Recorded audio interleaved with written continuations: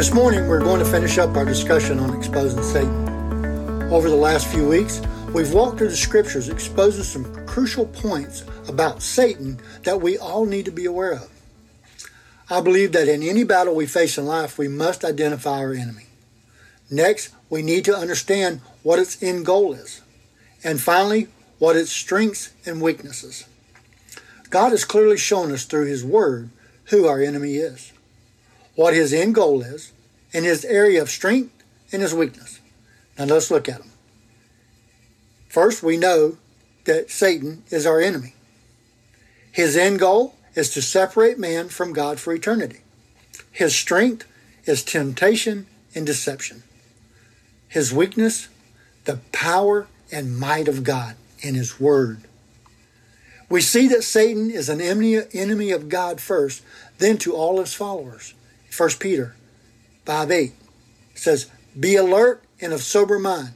Your enemy, the devil, prowls around like a roaring lion looking for someone to devour." God knew that Satan would be on constant attack, and we needed to be aware.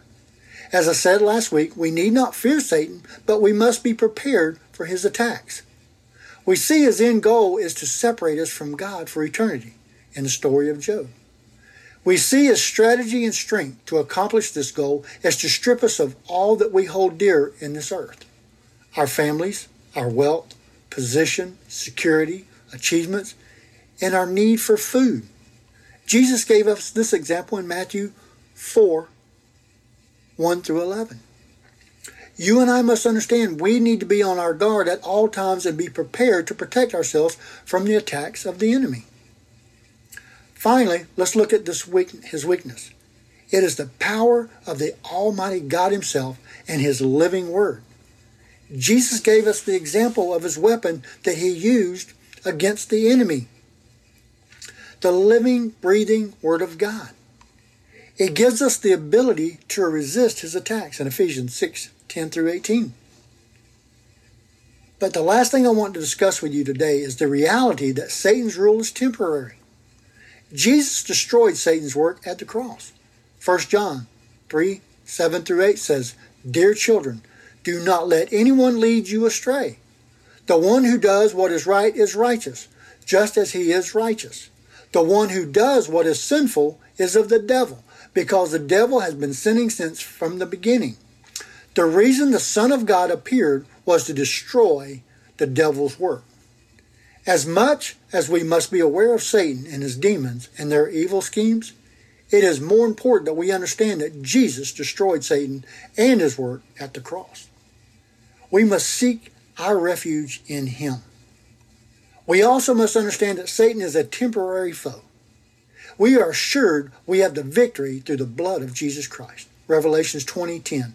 "And the devil who deceived them was thrown into the lake of burning sulfur, where the beast and the false prophet had been thrown. They will be there tormented day and night forever and ever." So in the interim, we must, as Peter 1:13 put it, "Wherefore gird up your loins of your mind, be sober, and hope to the end for the grace that is to be brought unto you at the revelation of Jesus Christ."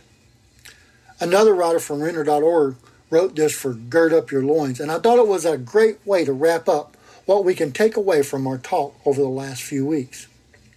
The phrase "gird up your loins" comes from the Greek word anazomi.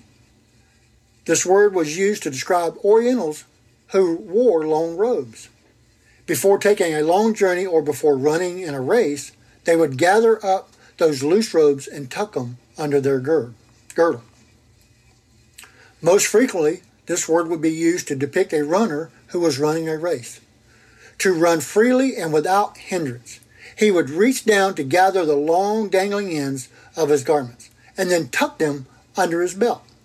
With the loose ends out of the way, he could then run freely and without distraction. But the runner would get in trouble if he ever allowed his garments to fall down and become entangled in his legs.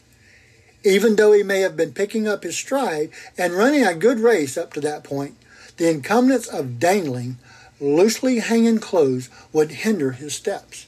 And allowing those loose ends to keep dangling would have been a sure way for him to lose the race. But notice that Peter is not talking about a garment made of material. He is referring to the loins of our minds. You see, Peter is telling us that if we don't deal with the loose ends that exist in our minds and our emotions, correct those parts of our thinking that we know are wrong, grab a hold of all those dangling areas in our thinking and put them out of the way, and remove them by the authority of the Word of God, then we are choosing to permit things to exist in our lives that will hinder our steps and slow us down in our race and our ability to successfully walk with God. If we want to be successful in our spiritual lives and truly walk with God, then we must start by dealing with the loins of our mind.